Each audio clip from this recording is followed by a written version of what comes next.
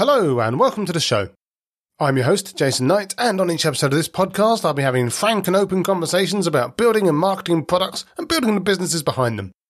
I'll be digging into best practices, war stories, and hopefully some hot takes to try to inspire you to build the right things, build them right, and get them to market effectively. If you want more of that sort of thing, why not head over to onenightinproduct.com where you can sign up to the mailing list, subscribe on your favourite podcast app, or follow the podcast on your favourite social media platform, and guarantee you never miss another episode again.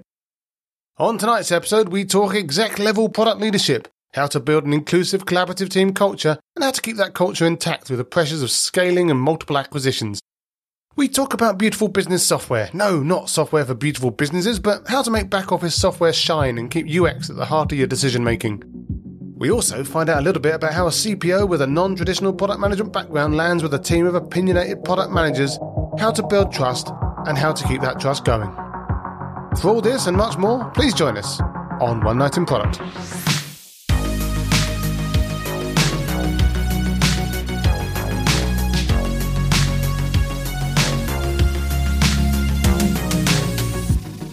So my guest tonight is Anna Curzon.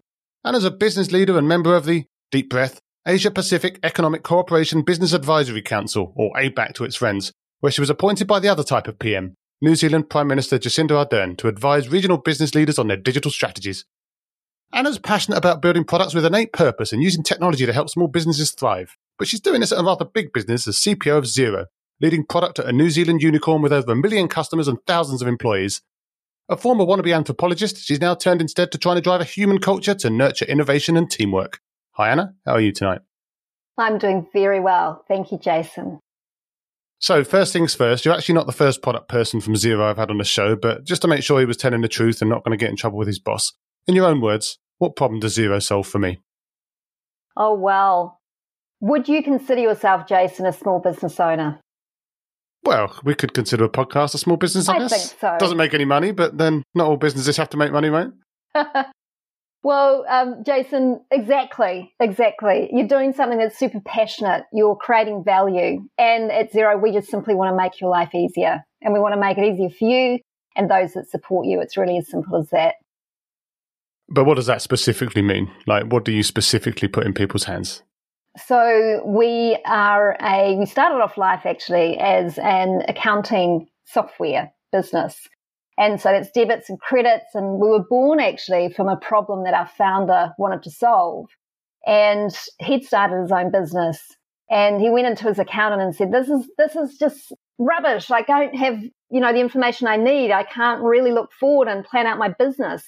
What software is out there to enable me to do all this stuff? And his accountant said, well, there isn't anything. And that's literally how Xero was born about 15 years ago. So, of course, now we've developed into this beautiful small business platform that's global. We've got a huge community of app partners supporting us as well, a huge community of accountants and bookkeepers and their clients that are all part of that Xero story.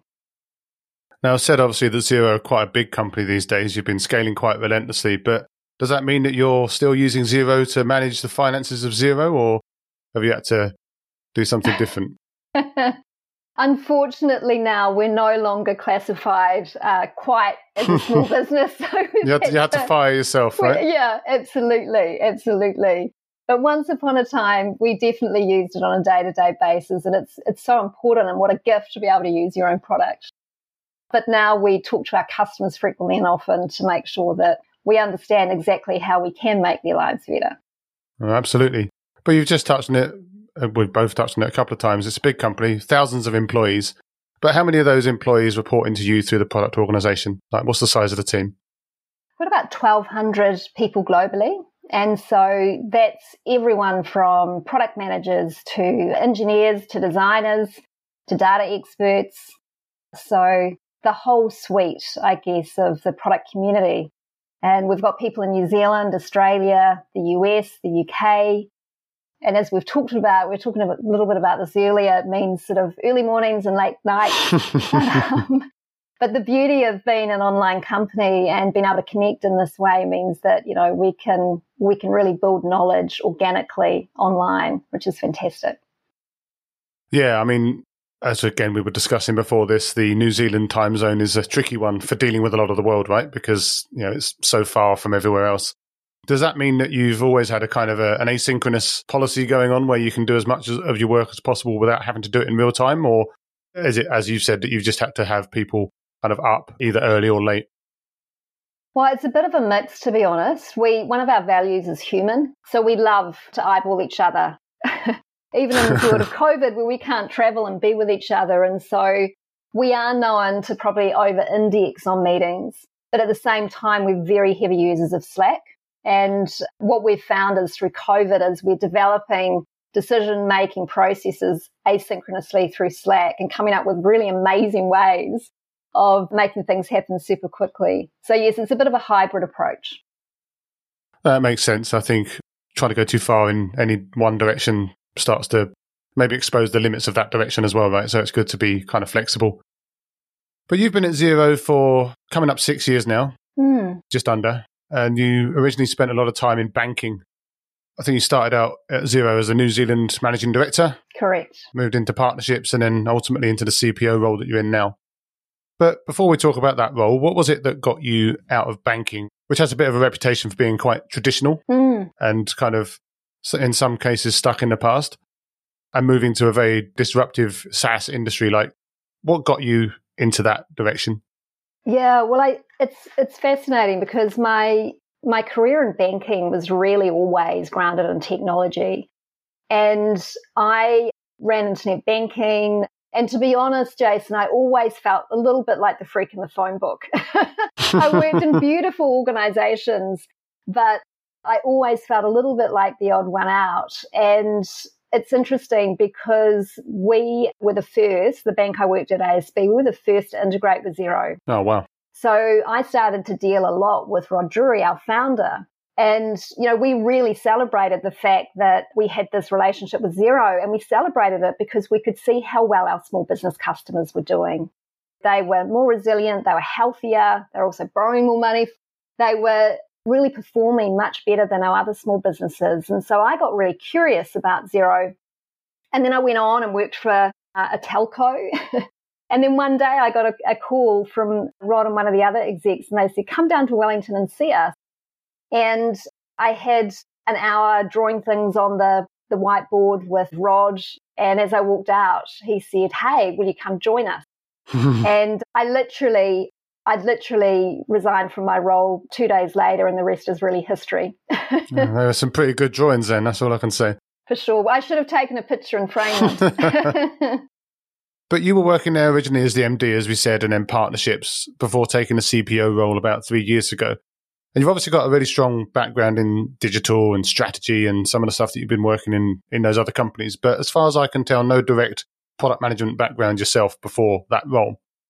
So how did you kind of get into product and being the exec level sponsor of the product team? Like, how did that come about? For sure. So when I was leading internet banking, I was creating mobile apps and trying to solve problems for our customers. So that was my first entree, if you like, into product. And I really love that. And I did a lot of thinking about why I love technology so much. And after a lot of contemplation, went to a course and they said, right, you've got to come up with a personal purpose. And, kind of inward eye roll and you think, oh gosh. And and then one day I was just sitting down having a cup of coffee and I wrote it down. And it came to me and it's just held the test of time. And that was to democratize success through technology.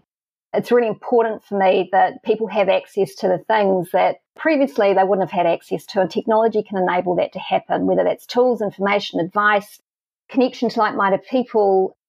But I love the fact that technology takes away all those barriers and allows people to reach their full potential. So I think I always had a little bit of that product spirit in me. And then, of course, I did some work at a telco, which was around digital transformation, and observed there, the difference between agile and agile. Agile with a big A, agile with a little a, right? Yes, exactly. And then when I moved into my role as MD for New Zealand, I was talking to customers and our partners, our accountants and bookkeepers all day, every day. And I really learnt what motivated them, what really annoyed them, all the nooks and crannies of our product that they love, that they really annoyed about. And I thought, wouldn't it be cool to get back into a role where I've got the opportunity to serve our partners and our customers again through technology? And so I actually then moved into the chief partnership role, which was really about creating software for our accountants and bookkeepers, looking after our ecosystem partners. And through that, then moved into our chief product officer role when we brought it all together. So I think there's a mix of street smarts, experience, learning from amazing people around me. Some of our newest Xeros are the best coaches and mentors, I think, because, they're really challenging us to do new things, and I try and stay super close to them as well. So I think like most product people, you don't go to university and say, right, I want a degree in product, but you definitely find your tribe along the way, and then you never go back. Absolutely. I think that reverse mentoring point is a really interesting one as well. I think it's something that's getting a little bit more traction these days, the idea that it's not just about people like you or people like me, that have been working for a while and we kind of give our wisdom to the teenagers of the world on stone tablets, but to actually start to learn back from them as well what's important and help to keep our thinking up to date as well, which is pretty interesting. It's so important. And you mentioned earlier, if I was born again at a different time, I think the other role I'd love to do is anthropology. Yeah. Because I really am curious about people and how they interact with each other and what we can learn from each other. And I am super curious about the lens that, a new generation is bringing into product, but into the world in general. And it's so exciting because they're breaking a lot of cadence and a lot of rules. And I love seeing that. Absolutely. Rules are there to be broken, right? For sure.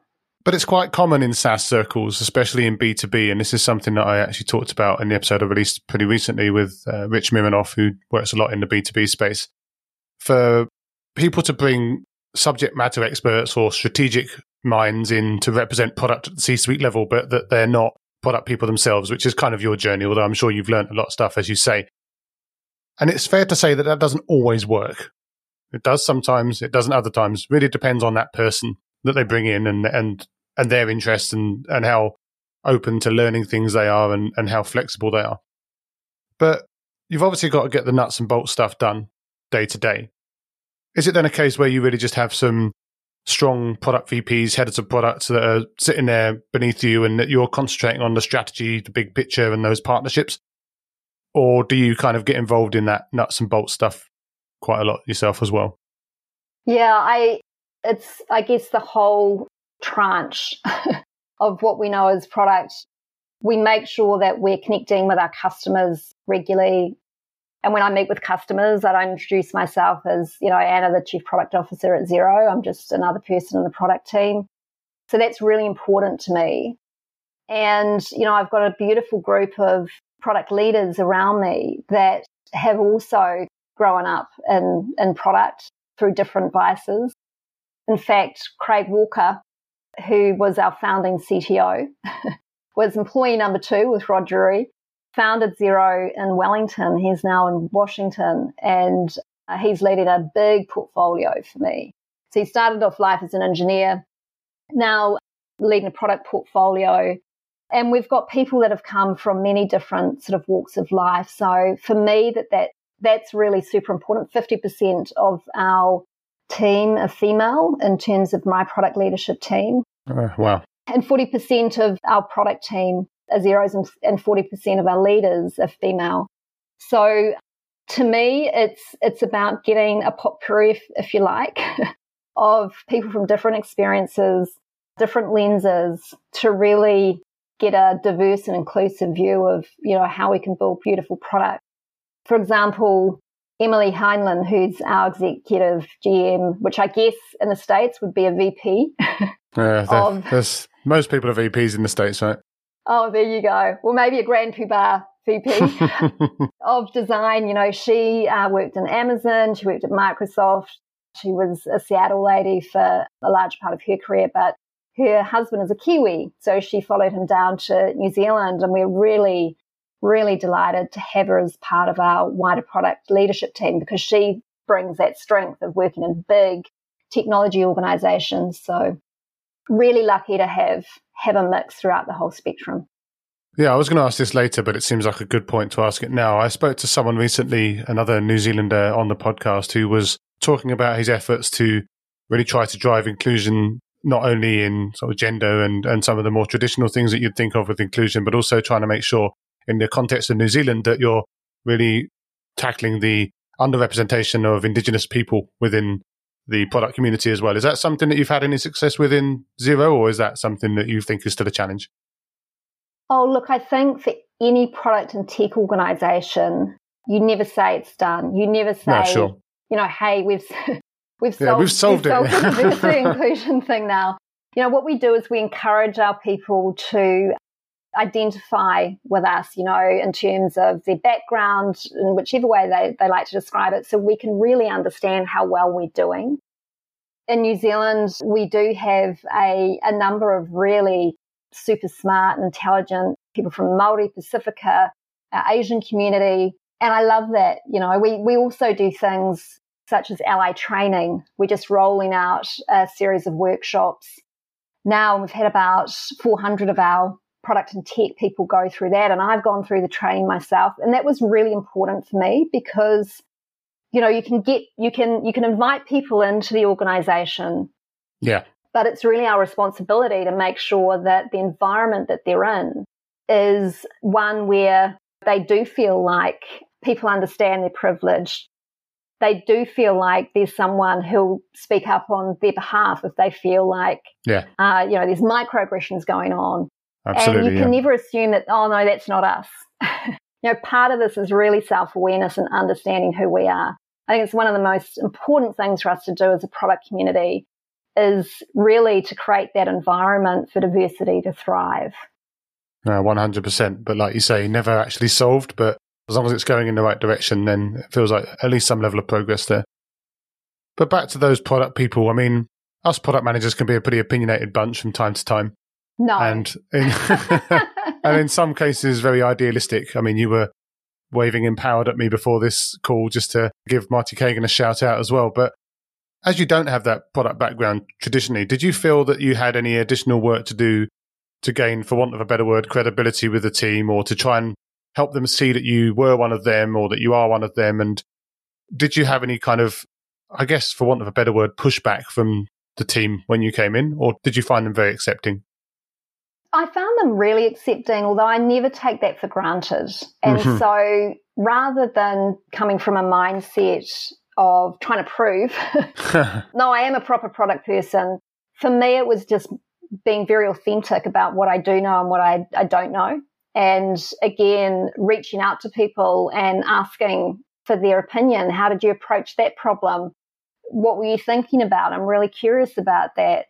And also, too, as we scale, it's become really important that for us, we start to think about the way we do things at Xero largely. Yeah. Because we grew up really quickly. And when I started, we found that there were people doing different things in different ways. And when you join Xero, it wasn't necessarily like, here's the kind of handbook to get you up and running. So what we did is co-created through our people a Xero framework.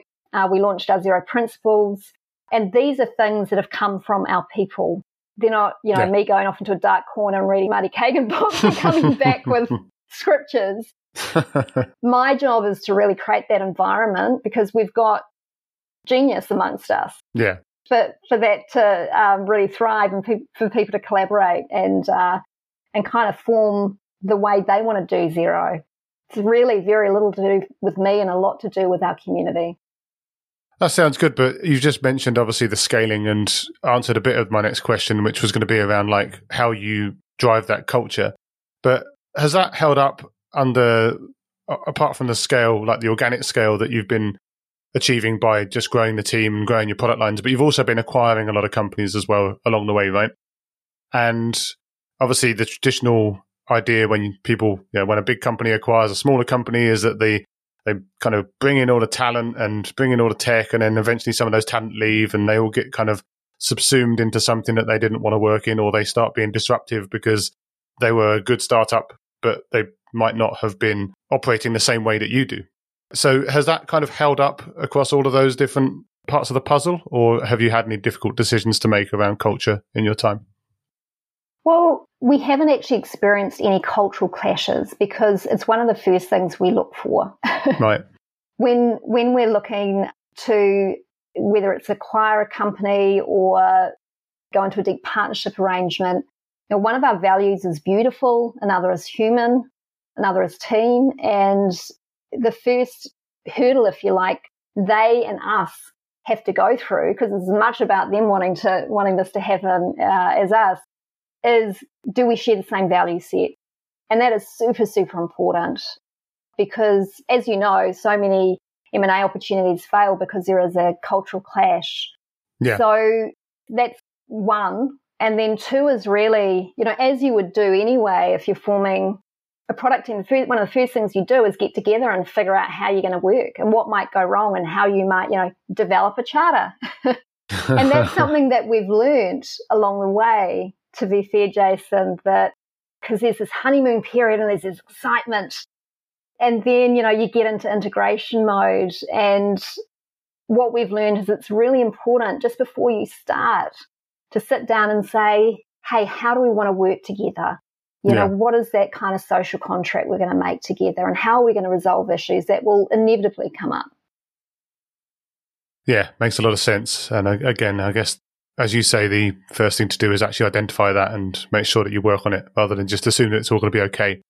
But you touched on it just then, the value of beautiful, and the tagline of Xero is beautiful accounting software.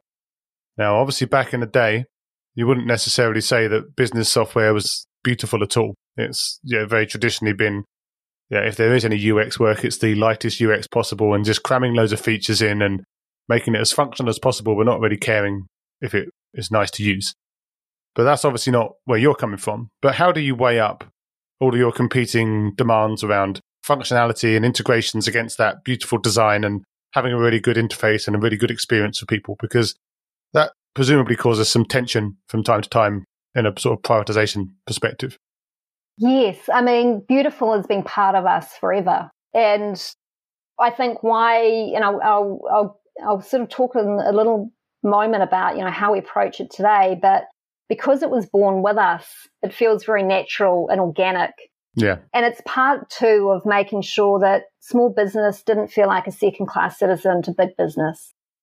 Small businesses create the lion's share of jobs worldwide. About 90% of businesses are small businesses, contribute about 40% of GDP, and we felt like they'd been underserved for so long. So one of the friction points we want to take away is not just function, but also any sort of UI friction. And that stayed with us for a long time. And so what we do from a design perspective, in fact, we're going through a process of rolling this out, is we have something called Xui, which is a Xero user interface. Oh, there you go. Yeah, everything begins with an X at Xero. And so that's a framework that takes away inefficiency and waste because it's a really easy and consumable framework to use. So that helps in terms of not having to make those trade-offs. But at the same time, we do have a high bar when it comes to aesthetics, because we know that, why should small businesses have anything less than that? It's really important to us. No, absolutely. I think it's really important.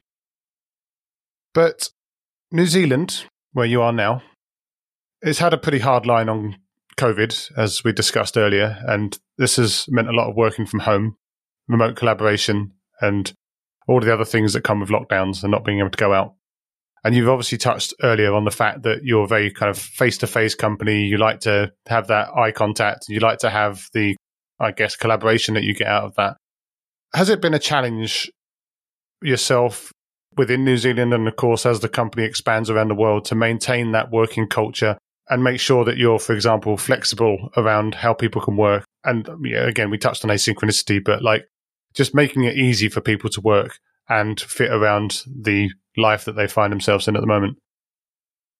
It's something we talk about actually every week as a leadership team at Xero, because we're acutely aware, we're a globally dispersed company anyway. We were before COVID hit.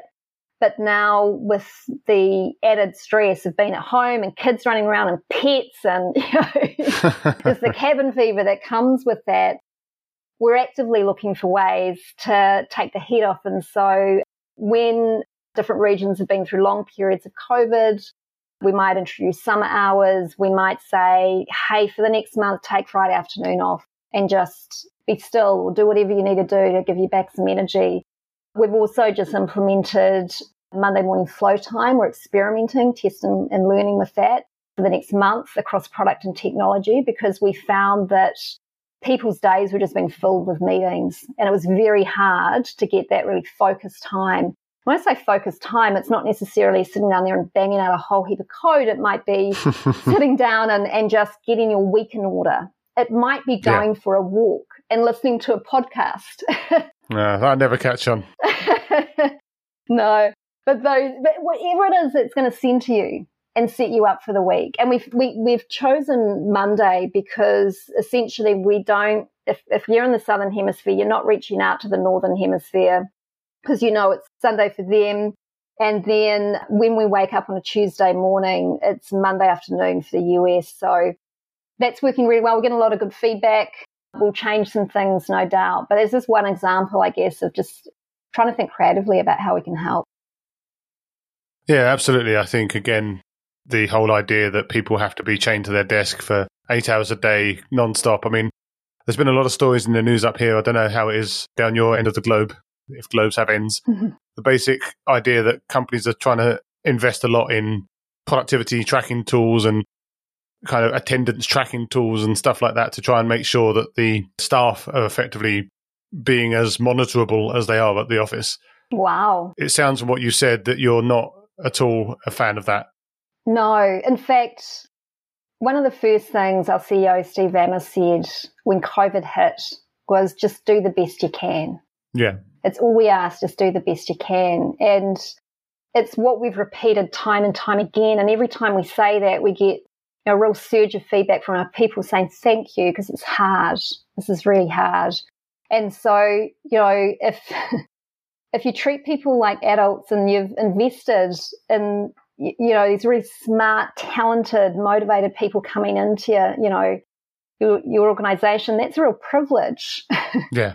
And I can't imagine a day where you'd want to do anything to make them feel like you're suspicious, because, this is all about relationships. And I think you'd be surprised. Oh, look, I think for us, it is really important that, again, it's our human value. We know that when you're in a position where you're feeling motivated, rewarded, sustained, everything we know about science and the brain means you're going to be doing the best work of your life. Yeah. If you're under a threat response, that's not going to happen. You're going to be having amygdala explosions. You're going to be thinking, oh my gosh, I better type something because someone might be monitoring, how many keystrokes I type on my board. Yeah. It's just it's not healthy, and all the science says it's not productive, ironically. Yeah, it just reminds me of the quote from the great film Office Space, which is, all that'll do is make you work just hard enough not to get fired, which I think is fair enough. Oh, absolutely. Absolutely. And it's interesting. Through this period, we actually found our engagement grew substantially. So when COVID hit, we actually said May, so this is May 2020, we said to our product and tech teams, your customers better than we do. So what we're going to do in May is allow you to have a period where you can just focus on doing anything you need to do, which, would help your customers at this time. So in Aussie and in the UK, we very quickly created like furlough calculators. Right. Yeah. We made sure it was super simple to be able to, for small businesses with employees, to get the benefits that were offered to them by the various governments. Yeah. So that ship it month we delivered a huge amount of value in quite a short space of time by just stepping back and saying to our people, you do what you need to do to support our customers right now, because you actually know what's going to make a difference. Yeah. And I think examples like that are just one where you trust your people and you trust your customers, and it all comes together. Yeah, that local knowledge, I think, is really important. I wanted to touch briefly on your work with the APEC Business Advisory Council, or ABAC. So it's like an acronym within an acronym, which I know. Sometimes I even trip myself up on that conversation, so you're not alone. But this is an advisory, it's an Asia-Pacific advisory council where you get nominated to be a member, and you got nominated by the Prime Minister of your country. So that's obviously a pretty big deal. And that makes a lot of sense because you're a senior business leader in the region. But how did that specifically come about that you got put forward for that position? I was part of the Prime Minister's Business Advisory Council and was lucky enough to be invited to join that because I have a strong passion for digital and especially for education. Again, how do you democratize success for children that, in low socio communities? Yeah. Well, give them a device, access to the internet, and see what happens. So I'd been very outspoken about that, and that obviously leads into the future of work. And so I think for our Prime Minister and the chairman at the time, they felt that I could contribute both for small business, digital, education, and the future of work. And so we actually disbanded that group as we headed into COVID. There were quite a few late nights with the Prime Minister talking about opportunities from a business perspective. And we were heading into elections, so we disbanded that group. And then, it was late last year, Rachel Tululai, who is actually the chair of ABAC this year because New Zealand is chairing APEC, she had been on the Prime Minister's Business Advisory Council with me. And she was looking for another member, spoke to the Prime Minister, and they do all these special checks. I'm not sure quite what they check behind the scenes. And voila, I was chosen. I'm deeply grateful. It's a real privilege because you get to not only represent New Zealand, but you get to have an influence and also learn from colleagues right around the region. Yeah, it sounds like a really good opportunity. But have there been any really exciting outputs from that so far that you're really proud of, or is that very much work in progress since you've only been there for a few months? Well, I was lucky enough to be on chair a digital task force, which was focused on how we can enable small businesses to succeed, through technology, funnily enough. And so some of the things that we've recommended back to the leaders, a few things, access to education and enablement, implementing things like e-invoicing, which is, really important in terms of impact on cash flow and the speed and value of cash around an economy. So things like AI, interoperability, a whole host of recommendations. We're in this position now, Jason, where the technology is there. And, as Mark Andreessen said, I think during COVID, it's time to build. We just need the humans to hold hands and jump together. So very strong recommendations with a very strong digital agenda this year for APEC, definitely. Sounds brilliant. But who's going to be the next unicorn then down there? Oh, gosh. There are so many in our app community. I actually think anyone that's dealing, and I don't want to pick any favourites, but anyone who is looking to use AI and machine learning to solve everyday problems, not, oh, cool, we can do this, now what problem could we solve with it? But people who are really looking to solve everyday problems through smart data, I think you've got to keep an edgy eye on. And there's quite a few in our ecosystem. I will make sure that I keep ahead of the trade press and invest accordingly. But what's next for Xero? Any big new releases or strategic initiatives we should start getting excited about? Or are you kind of keeping it under your hat for now? Well, we've got a few exciting things coming up. Obviously, I can't talk about all of them, but... Oh, come on, you can do it. Look, definitely we continue to invest, especially, we've got an amazing community across Australia and New Zealand, but really investing and putting product teams into the US, along with Canada and the UK, just solving, from a minimal level product perspective, solving the things that we know are really important to a small business. And it's stuff like high integrity data coming in to their accounting software, so they're not going to have to manually enter stuff us being able to do beautiful things with that. So, we've got a great cash flow tool, Analytics Plus. They can start to go, oh gosh, I might need some money soon to help me through this period. We acquired Waddle, which is an invoice financing organisation down in Australia. And we're doing amazing things with them in terms of just starting to, A, being able to identify when you do need some capital, but B, being able to apply for that and get a really good deal as well. So, yeah, lots of exciting things. We're doing a lot of things in the background with the old AI and ML, bit of this and a bit of that. Good old AI. But again, really practical things, really, really practical things. So a whole host of things. I mean, we were lucky enough to also acquire a business called Planday. When you talk about culture, and my goodness, they're like the Denmark version of Xero. And I've never actually met a Plandayer, but gosh, we feel like family. And so, again, doing a lot with them as we look at businesses that employ people and are trying to get back on their feet, because we've always had a history in payroll in a lot of our more mature regions. But what we want to do is attach that to things like time scheduling and attendance. And we want to give employees a really cool experience in the same way we've given small businesses. Because if you think about it, it'll be employees who, it's starting to change the way they work, the whole Uberization of the workforce, right? We want to make sure that, someone's got their back because they're going to be leading a lot of the COVID recovery. So watch the space for some cool stuff coming there too. I will, again, keep my eyes open on the relevant trade publications and try and keep ahead of it. Where can people get in touch with you after this if they want to talk about any of those cool things or product in general, or maybe get some tips on how to be the CPO of a big organization? Oh, look, I'm on all of the relevant social media platforms. So LinkedIn, Twitter.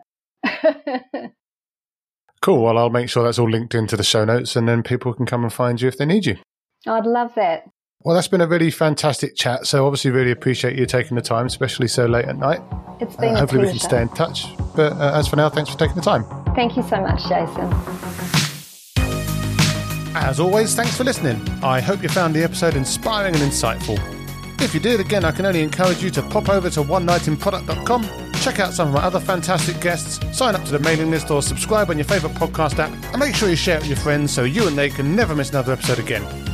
I'll be back soon with another inspiring guest, but as for now, thanks and good night.